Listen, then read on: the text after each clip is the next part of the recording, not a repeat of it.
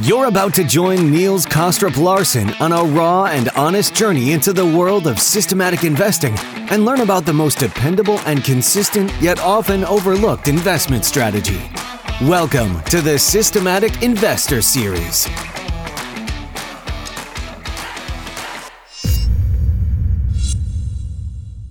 Welcome back to this week's edition of the Systematic Investor Series with Richard Brennan and I, Niels Kostrup Larsen, where each week we take the pulse of the global market through the lens of a rules-based investor. Now, before we dive into today's topics, I want to let you know that I will try to make our Systematic Investor Series a bit more focused on providing unique value to you as a listener. And this comes as a result of some feedback I had this week from one of our loyal listeners. What it means in practice is that I will move my macro-oriented weekly update to my weekly email update that comes out every Sunday. So the podcast episode will be more focused and potentially a bit shorter in time. Now, I'm going to do this on relatively short notice, so just bear with me as I find my feet with this new format. And of course, for those of you who'd like to get the short macro update plus other relevant content each week, and for some reason are not signed up yet to my Sunday email update, you just need to head over to toptradersunplugged.com/TTU-news. Okay, with that housekeeping out of the way, let me say hi to you, Rich. It's great to be back with you this week. How are you doing? What's happening down under? Oh, all good, Niels. Getting a bit colder down here, but the markets, they've been in an interesting sort of state for the last few months. It's fairly flat for me, but we've had some wiggles, ups and downs. But nothing to complain about. But I certainly haven't experienced the fantastic trends of 2022 yet. But all systems are patiently waiting, ready to fire if that event occurs. So let's see what happens. Exactly. And I actually think we're going to touch on that specific topic today. You know, the being patient and waiting to strike is one of the things that I have a feeling you will be talking about today. You're right. It hasn't been a super busy period either. Although I will say today, and I appreciate your flexibility, it is a bit of a busy day for me because my father turns 90. So we're going to be celebrating him today. And he's been a very big part in my life and inspiration. So I'm definitely going to enjoy celebrating him and his achievements.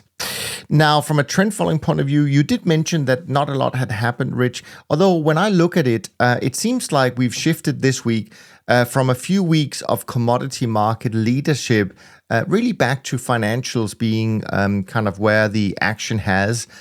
We saw Japanese equity markets leading the way, I think, from a trend following performance point of view. But also some of the other equity markets in Europe did pretty well, albeit, of course, the US was pretty flat on the week. I think for long-term managers or systems, I think fixed income also enjoyed a pretty good week this week as we had rising yields across the world. And that obviously will benefit those who have kept their short exposure. Although I will say probably where you are in Australia and Japanese markets may have performed a little bit differently. And elsewhere in the trend-following world, I would say energies probably did not help this week as prices rose. And since they have come down for quite a while, I think most trend followers will be short at this time. And also maybe some of the softs didn't do so well. However, we also had some pretty decent developments in grains, meats, and the one market that never really helps us, cocoa. So anyways, my trend barometer, I think, it's still stuck in neutral at 43. So completely confirms what you've said, Rich, early on, that not a lot has happened so far this year. From a performance point of view, we are sort of slowly making our way back to flat for the year. The Beta 50 index is up about 12 basis points so far this month, down 2% for the year. SocGen CTA index up 67 basis points, down about 2.6% for the year. The trend index up about 1%, down 3.7% for the year. And the short-term traders index actually down 1.2% for the month so far, and down 3.3% so far this year. So that's probably the disappointing part of the space right now. Equities, generally up a little bit this week, and of course still up for the year. And bonds trading down about 1% so far this month. If you look at the World Government Bond Index. Now, before we jump into your topics, Rich, we got one question that we'll quickly talk about. It's from Zach. Zach says, I discovered your podcast a few months ago and have been devouring your past episodes. I love all the content. Well, that's very kind of you to say, Zach. I have a question for you and your guest host on Systematic Investors. I've been running what I consider a trend following system. I trade using a moving average system. Everything is programmed and I trade across 30 stocks and 18 futures markets. I use a much shorter time frame than your guest though. I trade using 30-minute data. My holding period ranged from 30 minutes to a few days depending on the sustainability of the trend. My backtest includes execution cost corresponding to live trading expenses. I use the same signal for all markets going long and short. My question is whether you or your guest hosts have explored the viability of systems like this. I know it would not work with scalability of large firms, but has there been any research that explore these shorter term time periods? Rich, any thoughts on this for Zach? Yeah, look, I have done a lot of research in the short-term space simply because, ideally, yes, I would love some models that gave me significant sort of diversification for my portfolio. I trade in the medium to long term, but what I've tended to find is that the more you go down into the short-term space, the more you need to add additional variables to your model. So the way I tend to view it is that out in the medium to long-term space, my models are very simple in nature and capable of attacking many different forms of variation of trend. But as I start adding variables, more prescriptively defining those models, they tend to be optimized for a particular class of trends. So the way I tend to view things is that I tend to accept that trends occur in all time frames, but the nature of trend differs depending on where you're looking for it. So I notice in your podcast, Niels, with Jim, he's continually talking about secular and cyclical trends.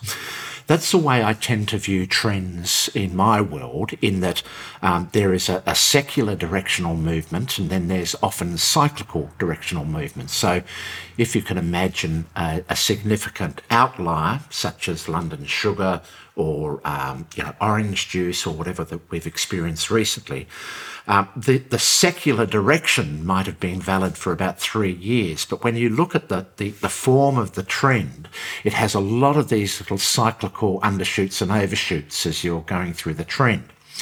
So for a short-term trader, those cyclical overshoots and undershoots are all forms of trend, but they differ in that they have a finite lifespan. They're determined by the cycle itself. So if you can imagine, if I wanted a trading model to attack that particular form of trend, I'd probably put a profit target on those trends because I recognize that the nature of those cycles tends to oscillate around an equilibrium, or the equilibrium of that secular trend, if you like. So it oscillates up and down as the secular trend goes forward. So I'd be putting profit targets in those models, and I'd be putting other different momentum characteristics into those models to capture that particular class of trend. But this is where I think I'm changing the nature of my systems, which are specifically deployed to catch these outliers, and investing in this more highly optimized form of trend. Now, I don't like doing that because with my finite capital, that means I'm allocating some of that finite capital away from my secular simple trends, and I'm investing it in these alternate, more optimized models. And I find that that's not ideal from my perspective, how I want to allocate my capital.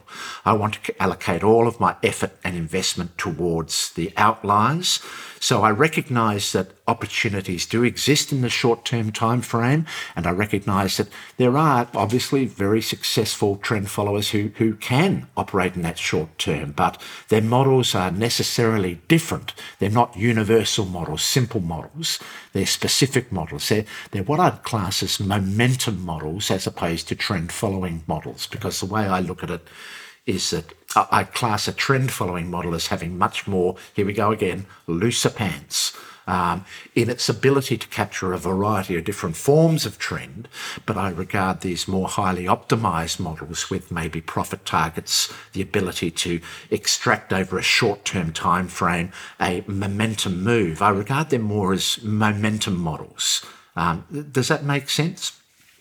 It does make sense.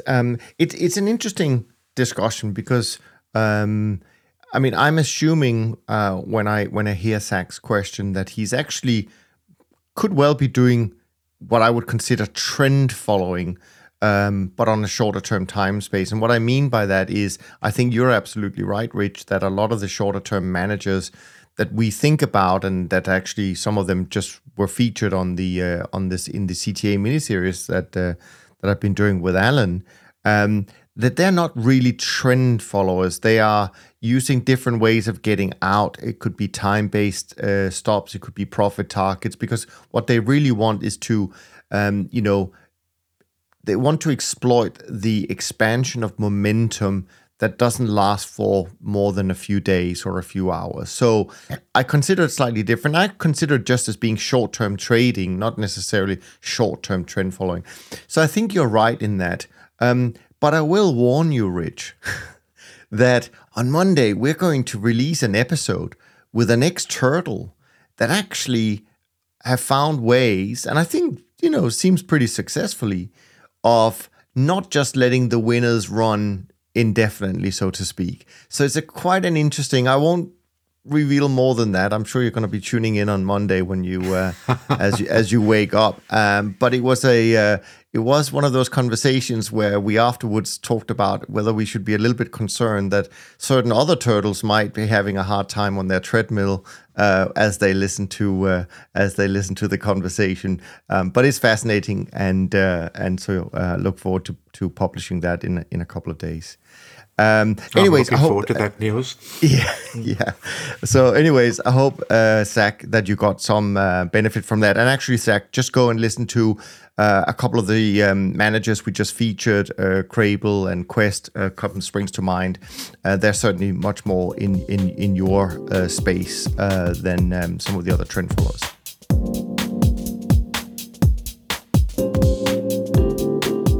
But anyways, Rich, last time you were on the show, we talked about how much improvement adding a trend follower to a traditional portfolio can improve the risk-adjusted returns, which, by the way, was not insignificant. And we also touched on some of the observations between the SocGen CTA index and those ETFs that try to replicate the performance, and if there was a little bit of a decoupling happening at the moment. And today we're going to take it a little bit further, because we're going to kick things off with how we think, or should I say, how we think about manager selection and some of the processes behind manager selection that we have written about on the TTU blog in the past. So this is very exciting, I think, because I think many investors looking to invest in this area of the financial world may not know exactly how to create a portfolio of managers. So why don't you kick it off, and I'll try to keep up as best I can, and maybe interject a few things along the way. Okay, Niels.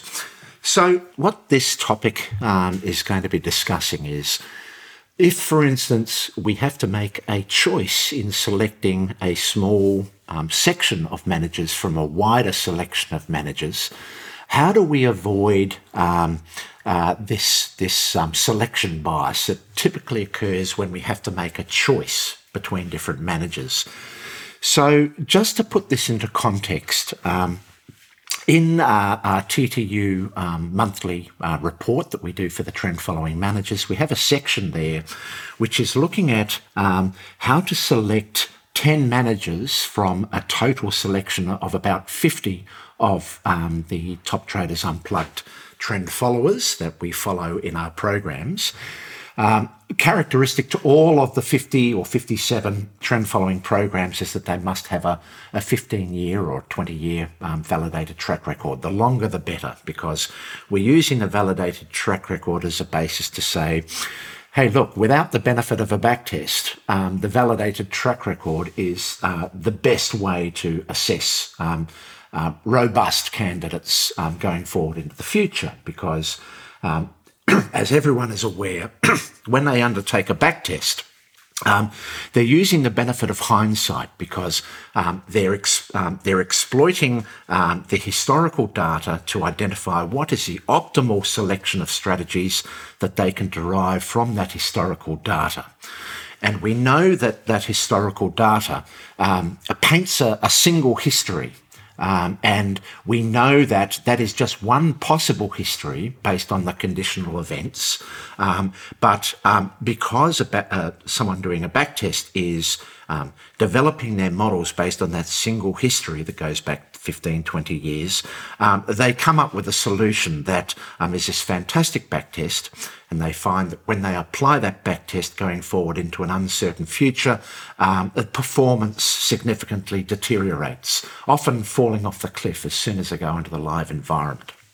Now, the reality of this is that the backtest process encourages selection bias. Now, I just want to explain what I mean by that. So if we have the task of choosing 10 managers from a selection of 50 managers, do you know, Niels, how many possible permutations there are of 10 managers from a selection of 50 managers? Well, if I was going to guess, Rich, my guess would be 10 billion, 272 million, 278, and 170. Am I close? I think you might have seen my notes here, Neil. But that is exactly right. So yes. Let's look at it. So if we're making a selection of 50 managers from a total number of 50 managers, there's one permutation. If we select 49 managers from 50 possible candidates, there are 50 possible permutations. So as we decrease the selection to a narrower number, the permutations explode in number. And when we are selecting 10 managers from 50 possible candidates, Niels, and I'm amazed at your ability to determine with exactness the number of permutations. But you're right, there is 10 billion possible outcomes from this selection. So if you can imagine, for someone who is an allocator placed in that situation of saying, what is the 10 best optimal outcomes from that selection of 50? You can see that they've got a massive task ahead of them, which is well beyond their brain's capacity to deal with. And they'll need a computer to actually thoroughly investigate these outcomes. So what I'm talking about here is that we can't use single correlation statistics when we are compiling portfolios of say, 10 managers. We need to use the entire validated track record of each of those managers, so that collectively, when we undertake that examination of how they all work together as a compilation, what is the optimal outcome? So we can't take, for instance, individual correlation statistics there. We've got to take their entire track record. And the way we do that is an iteration process where we are collating bundles of 10 from a possible selection of 50, and then we are evaluating how those 10 that we've selected, and there are 10 billion of them, of those possible selections, how they as a composite produce an optimal risk-adjusted return.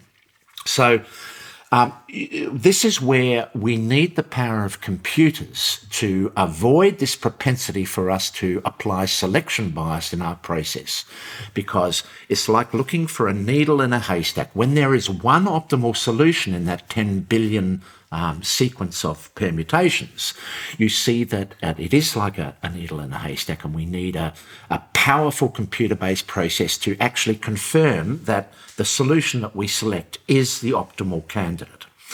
So we fortunately have computers, Niels, and this is what I do on our monthly blog post, where I'm looking at a selection of 10 managers from a composite of 50 managers that we have in the TTU index. And then I'm using this iteration process to come up with the optimal solution. Now, there is no question that it's the optimal solution. It is the optimal solution. There is one solution in there that is better than all the others, but it requires us to be able to map out how those collections of 10 all relate together and what is their optimal risk-adjusted return.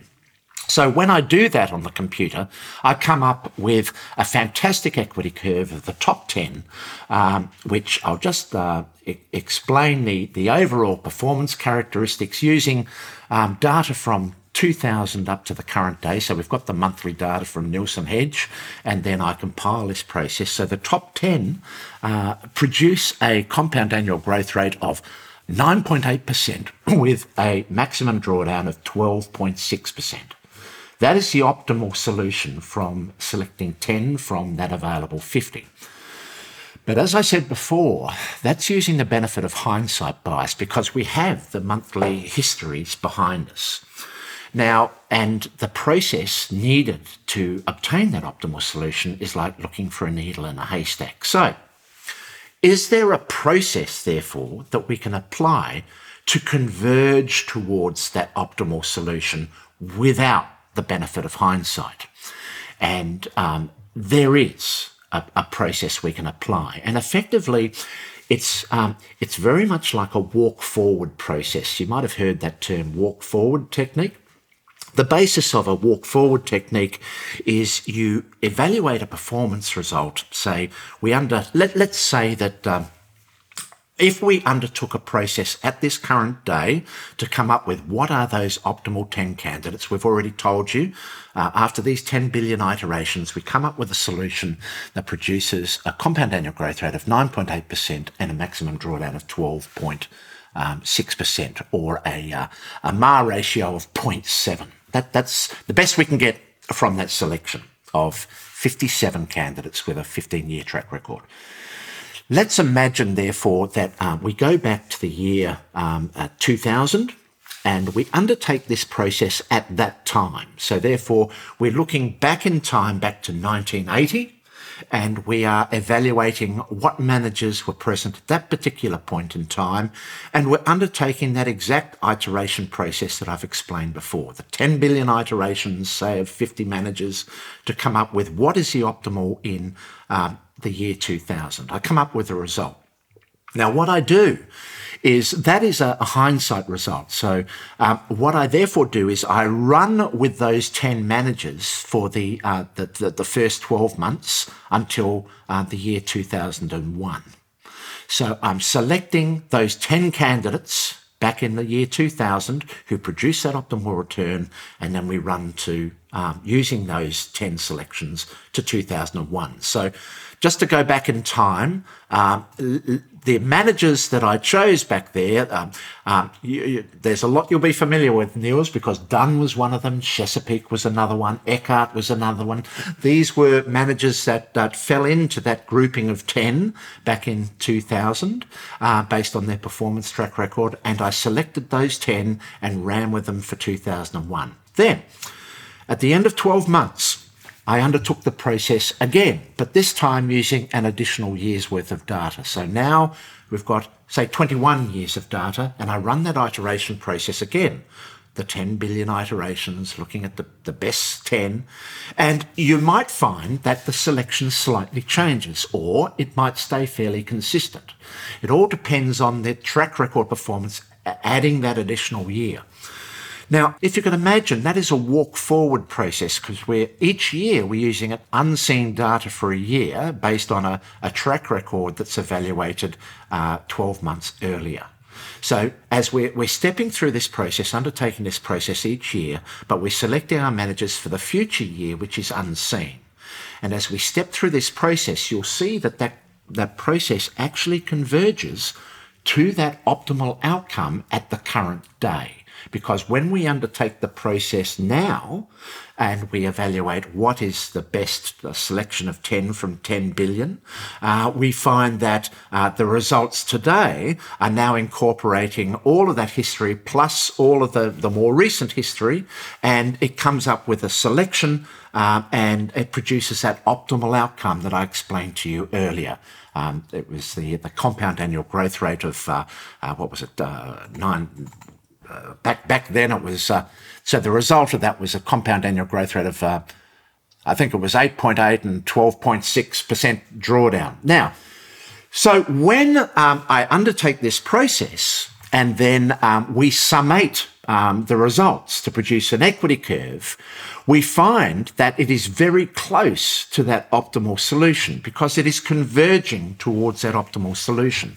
Now, it's always going to be lagging by 12 months because of the nature of the process we undertake. We're evaluating based on a prior track record, and then we're rolling forward on unseen data 12 months.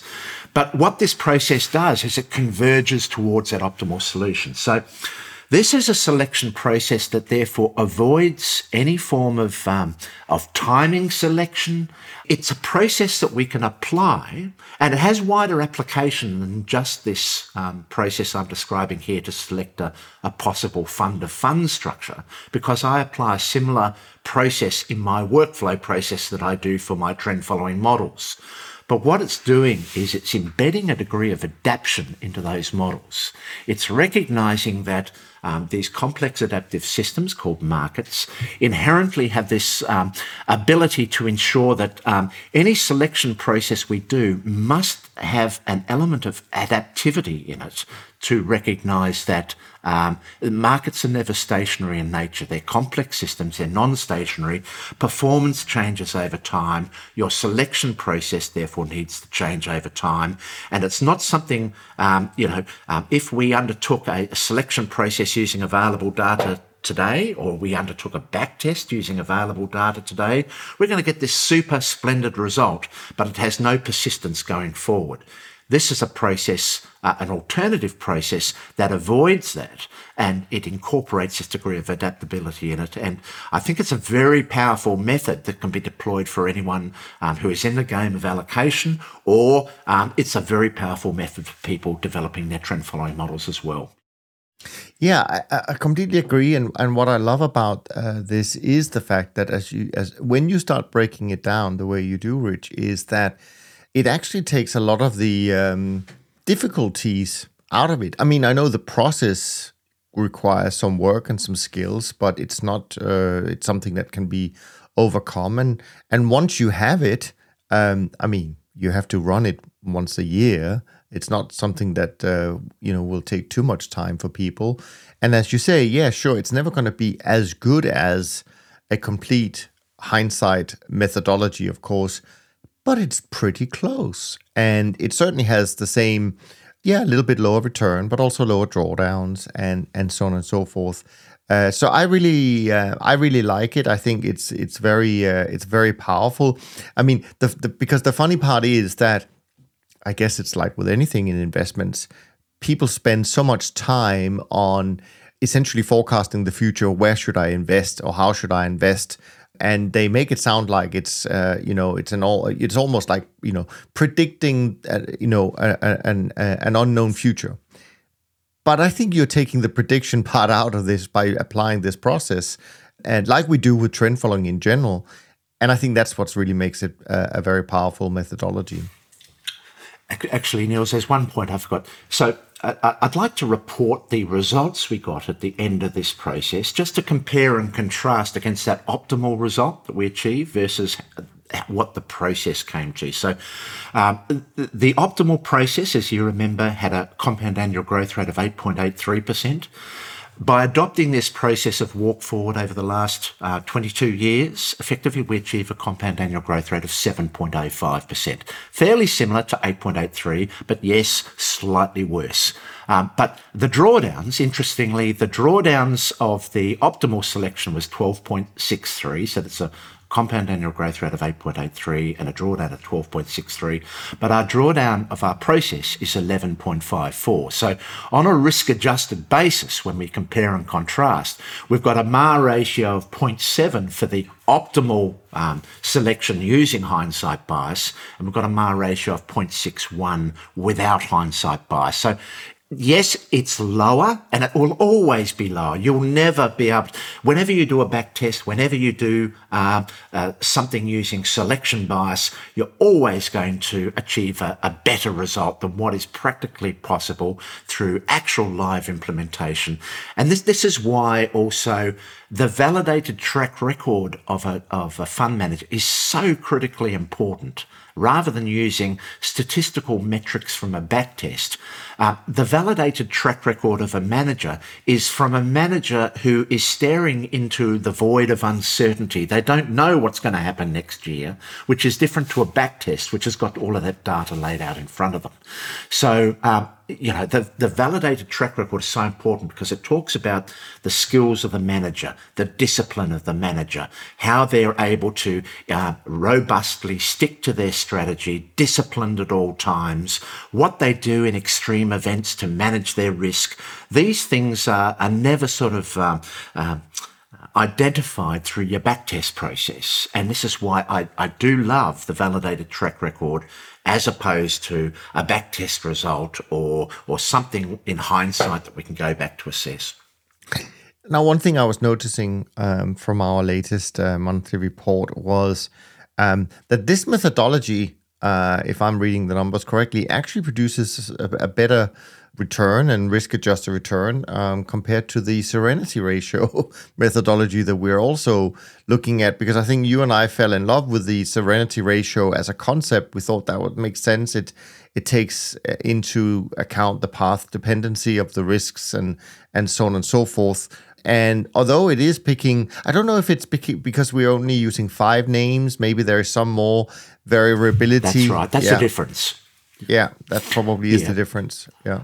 I think with the Serenity ratio method that we adopted, we only adopted a selection of 5 managers. This is a selection of 10 managers. And it's interesting, as you add more and more managers, you get a better result. Now, this is diversification in action, because when I compare the equity curve of this process, which produces this very good result of 7.05% CAGR against an 11.5% drawdown, when I compare that to the TTU index, which is a composite of all of those managers, we find that the TTU index outperforms all of them. Now, if we had infinite capital, that would be saying, yes, invest in the entire constituents of the TTU index. But when you've got finite capital, you've got to make a selection process. You've got to reduce your ability to achieve that maximum outcome from maximum diversification. So, but this is a very powerful process to ensure that you have a very strong performance record with what is available in that selection process. So it might not be the ideal one. The ideal one might be invest in the index, but you'll need infinite capital or close to infinite capital to achieve that. But by selecting 10 managers, that gives you that reduces the degree of manager risk by selecting an ensemble of managers, and it also gives you the benefit of all of those correlation impacts of those 10 managers, and the benefits are expressed in the overall return stream by virtue of the fact that all of these managers are robust. So we're selecting from robust candidates, and the correlation benefits of putting them all together produces this superior overall result as an ensemble without having to get into the problems of selection bias and all of these things. Yeah, no, absolutely. Maybe we need to ask our mutual friend Andrew to launch an ETF based on the TTU index. That might be a hit with some people.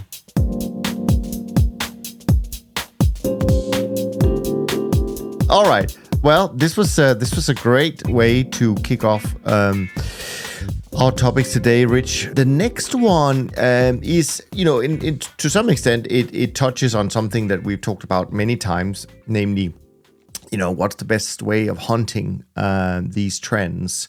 But as usual, you always come up with a very visual and easy to understand way, which is obviously a sign of being a great educator as you are. So should we jump into the world of cheetahs and spiders and see what happens? Let's do it. Okay, so here we go. So I love using analogies because often when we're dealing with data and price data, things are pretty dry. But when you look at alternative complex systems and you look at what happens in those alternative complex systems, you often find very strong analogies that have that resonate with what we're doing. And I tend to think that there are two forms in our quantitative circles of price action. So this is talking about the quantitative the price manager, as opposed to, say, the fundamental investor or whatever. You're dealing with two forms of attack, two forms of hunting technique. One is applied to understanding the characteristics of a specific species or a specific market, and the other is a generic universal form of attack, which is much less direct in what it is specifically targeting.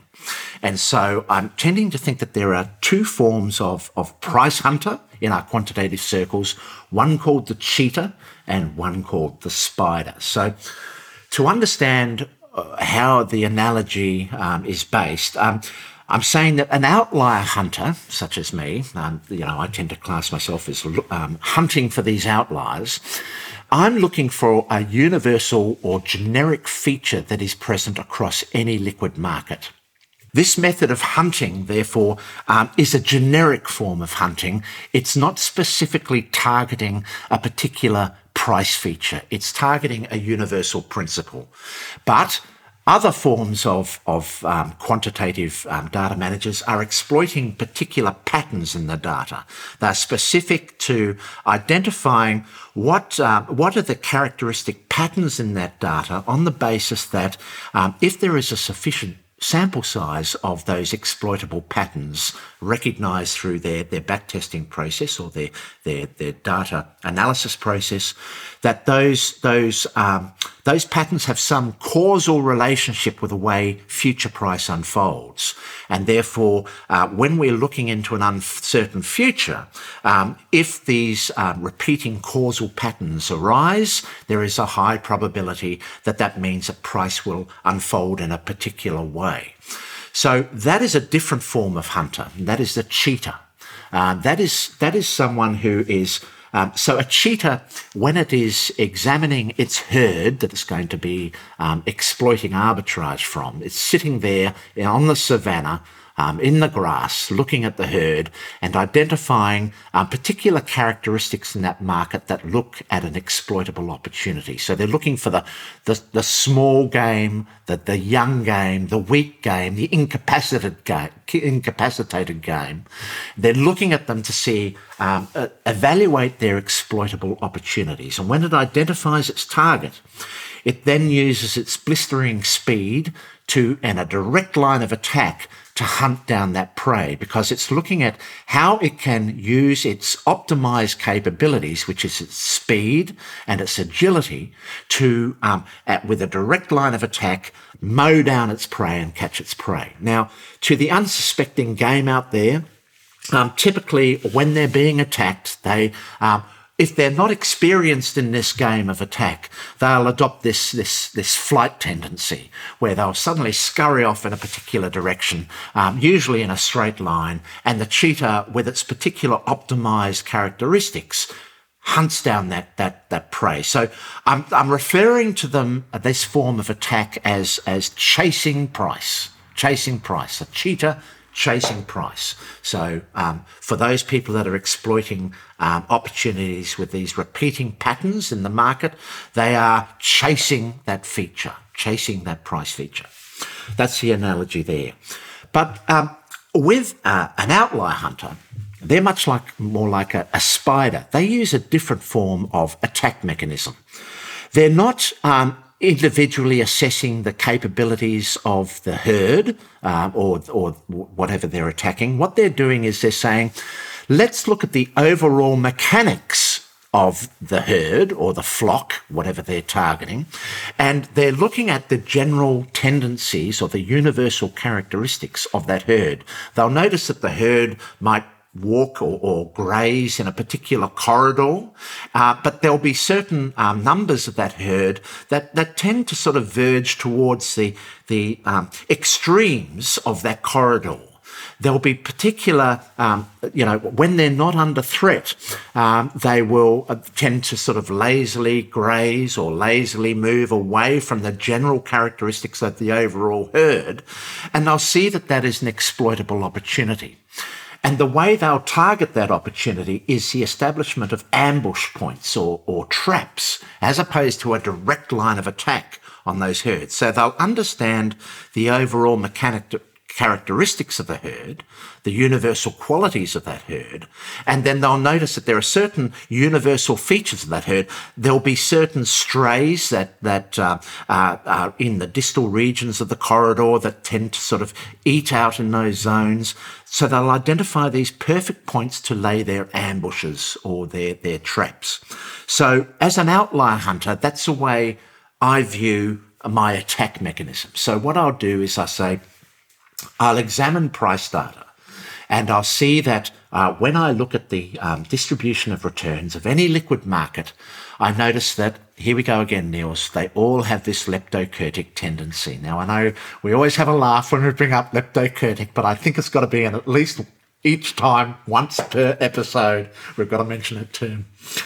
But we'll notice that when we evaluate any liquid market data over a sufficient data sample, there is this leptokurtic tendency. There are these tails that occur, which are extremes away from the mean of the distribution and the bulk of the distribution. The bulk of the distribution, or the herd itself, there are these extreme events that occur on the distal regions. So for the ambush layer or the trap layer, they are placing their traps at specific locales that are capitalizing on these tail regions of that overall mechanics, the universal features of those mechanics. And the prey that they catch, well, they've got no choice in selecting the weakest or strongest or whatever. They've got to have fairly robust traps to capture as much as they possibly can. It might be a big beast that wanders out into at the distal areas of that tail region. But what they'll find is that the game is a totally different game to the game the cheetah plays. The cheetah is able to exploit with their cunning and their optimized abilities, but the ambush layer, it's a game of patience and a game of waiting. So the difference is that an attack mechanism that is looking to exploit a repeating feature in the market never finds they're in drawdown, because they're capitalizing on that repeating feature, and while their systems are working, they're never in drawdown. But someone who is adopting an ambush technique or a predatory a spider web technique, they find that they are persistently in drawdown because it's a game of waiting. So the difference being that a trend follower like myself, an outlier hunter, my performance is characterized by almost persistent drawdowns over the course of time. It's a characteristic that I need to endure because it is a game of waiting and a game of patience. But then I'll get this explosion where suddenly, without me being able to predict when or where that occurs, I suddenly find that I've got all of this prey being collected in my traps, my ambush zones. This is different to the cheetah, who is specific in hunting down a particular beast or an animal. It knows its size. It's a weak animal or whatever. It's nibbling at small elements of that herd. But the outlier hunter often finds that without warning, they're capturing large gains, windfalls, things that are much greater than themselves. So for the poor little spider with their webs, they suddenly find that they might have birds in their webs, things that are much larger than themselves, but it's a windfall that keeps them going for such a long period of time. So this is sort of the analogy I use in these two different methods of hunting. I think it's useful because it helps to explain the core differences between the different philosophies and the approach. But one is a game of patience and wait. It's a totally different game. And when you're applying a totally different game, you're applying totally different metrics, performance assessments, all of these different things are totally different to the other game that probably most traders adopt. So when we look at who is the cheater and who is the spider in this game of trading the financial markets, we find that there are far less spiders, maybe 5%, 10% spiders than there are cheaters. Most people are 90% because they like to think that using their cunning, their abilities, their optimized processes, that they have the ability to control how they obtain their wealth in the market. But for the spider, they're much more humble creatures, recognizing they can't control the market, but by setting these traps in these very strategic locations, they wait for the market to feed them, if that makes sense. No, it does make perfect sense. And just on the same similar sort of topic, I was listening to someone on a YouTube video this week, and he was talking about that, how he uses, why he uses trend following techniques. He's not a CTA, but he uses trend following techniques. And this is something that is so simple to understand, and which is why you would think, well, why wouldn't everybody use trend following techniques? And what he was basically arguing was to say, well, if you believe that a price of, say, a stock is going to move from $10 to $50, well, what's the one thing you can be 100% sure of? Is the fact that it has to go through 11, right? So it has to move higher. And so this is where some of these price-based techniques, instead of forecasting based on balance sheets and cash flows and what have you, but if you just think of it as, well, this is a very, very simple statement, but it's also a very, very true statement, that if you believe a stock is going from $10 to 50, it has to move through 11. And if that's your entry point to trigger that breakout, well, then that's obviously a trend following type technique. So I love then you when you go into these analogies and so on and so forth. Since, as you already discovered, Rich, that I had actually been paying attention to your notes earlier in our conversation today, I wanted to highlight a couple of things that I don't know when you want to bring up or whether you want to bring them up. But I know in your notes you talked about something called the Knowledge Project. So I don't know if that is part of this particular topic or whether that's for another topic. So I'll leave that with you. Yeah, no, the Knowledge Project, it's a podcast by Shane Parrish, and I was listening to it this week, and I think it was a few weeks ago that the podcast was released, but it was interviewing a gentleman from the Boston Consolidating Group, and it was a very interesting podcast because once again the analogy started flying fast and thick, and I started comparing and contrasting what he was talking about to our process as outlier hunters, and what the podcast did, about half of the podcast was devoted towards the difference between private companies and public companies. So private family-owned companies and public listed companies. And what we find, what the gentleman from Boston Consulting Group was talking about is that there are two different philosophies applied to a private family company versus a public company. The public company typically has investors that are investing in that public company, and the investors have immediate demands. The focus on the public company is very much towards short-term success. It's towards effectively demanding that the public company optimize their processes towards achieving short-term successful outcomes. The private family company, however, has a totally different agenda. Their agenda is preservation for the future. So they're looking at the legacy of passing that family company over to their children, their offspring. And so they're looking at a very much longer term time frame in relation to the how they apply the finite resources of that company towards those ambitions. So when I was talking about the cheetah and the spider, the difference between the cheetah and the spider is that the cheetah is highly optimized to achieve this chasing down of this pattern. And it's a very successful technique, provided that conditions remain the same in the future. Provided that those patterns persist in the future, it is a very successful technique. But it is very short-term in nature, because we know that the nature of these markets are non-stationary in nature, and conditions do change. And the conditions that are responsible for particular price patterns are often what I call multivariate conditional variables. So it's not a single variable. It's how the interplay of all of these conditional variables occur that create this sense of stability and endurance. But we recognize that if any of those variables, those conditional variables, do slightly change, there is a massive disruption to that price pattern.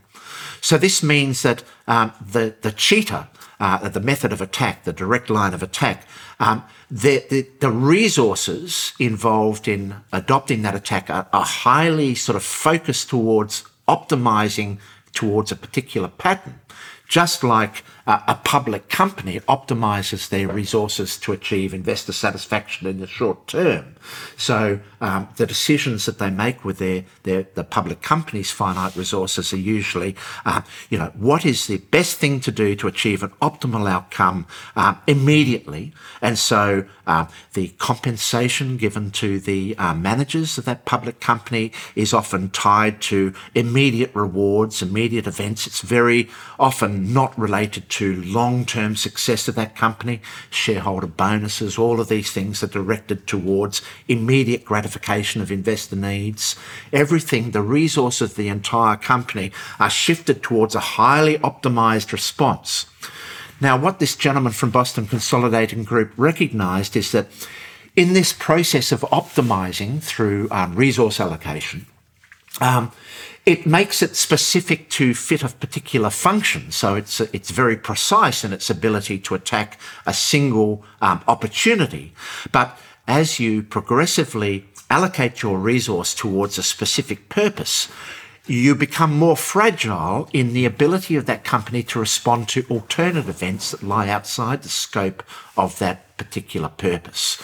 And so inevitably, when there is a degree of optimization in any process, it becomes what you call fit to function, but it becomes much more fragile.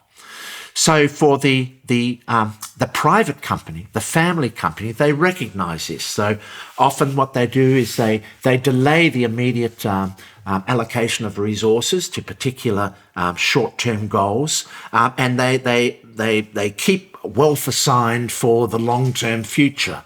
They have a different way of allocating their resources. So they're not looking at immediate gratification. Often they're sacrificing the immediate short-term goals for the benefit of the long-term goals.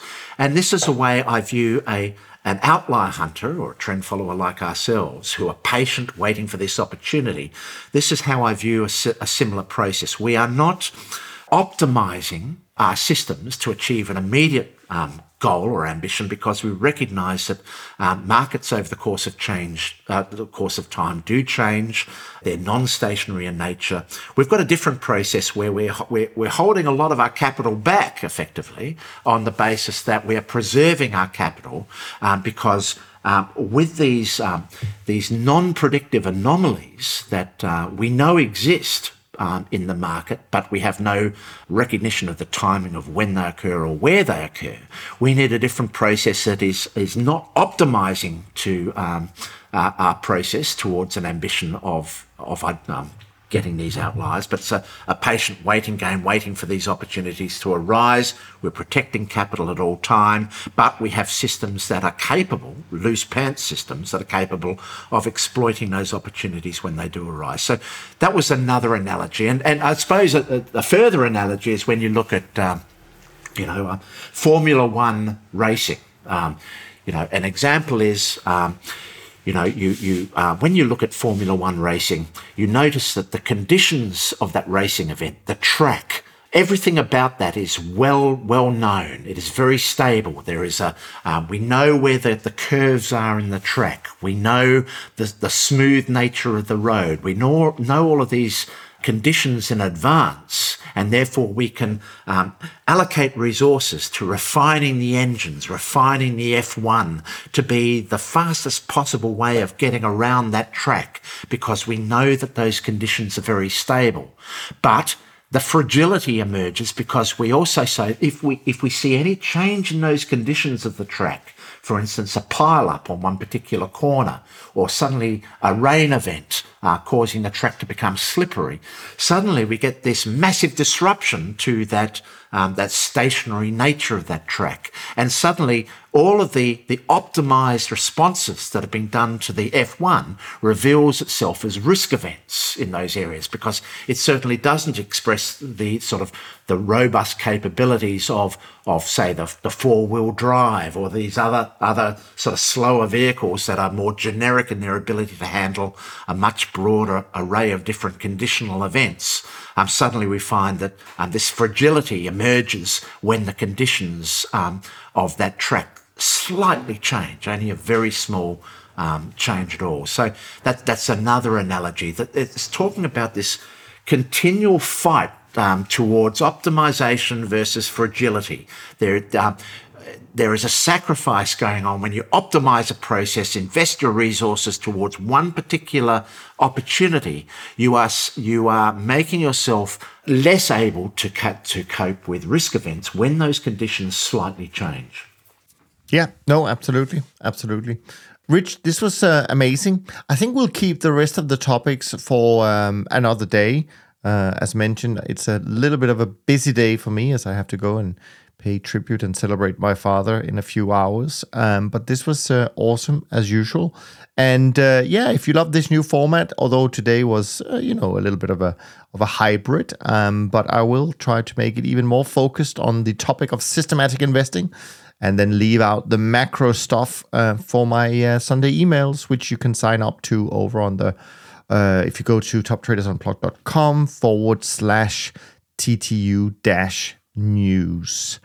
Next week, Rob is back, so that will be your chance to have him tackle some of your questions. So feel free to send them in, as usual. info@toptradersunplugged.com is where you will have to do that. And if you want to support our efforts here, please head over to iTunes or Amazon or Spotify and leave a rating and review. It certainly helps more people discover our little podcast here. With that said, from Rich and me, thanks ever so much for listening. We look forward to being back with you next week. And until next time, as usual, take care of yourself and take care of each other. Thanks for listening to the Systematic Investor podcast series. If you enjoy this series, go on over to iTunes and leave an honest rating and review. And be sure to listen to all the other episodes from Top Traders Unplugged. If you have questions about systematic investing, send us an email with the word question in the subject line to info@toptradersunplugged.com, and we'll try to get it on the show. And remember, all the discussion that we have about investment performance is about the past, and past performance does not guarantee or even infer anything about future performance. Also understand that there's a significant risk of financial loss with all investment strategies, and you need to request and understand the specific risks from the investment manager about their products before you make investment decisions. Thanks for spending some of your valuable time with us, and we'll see you on the next episode of The Systematic Investor.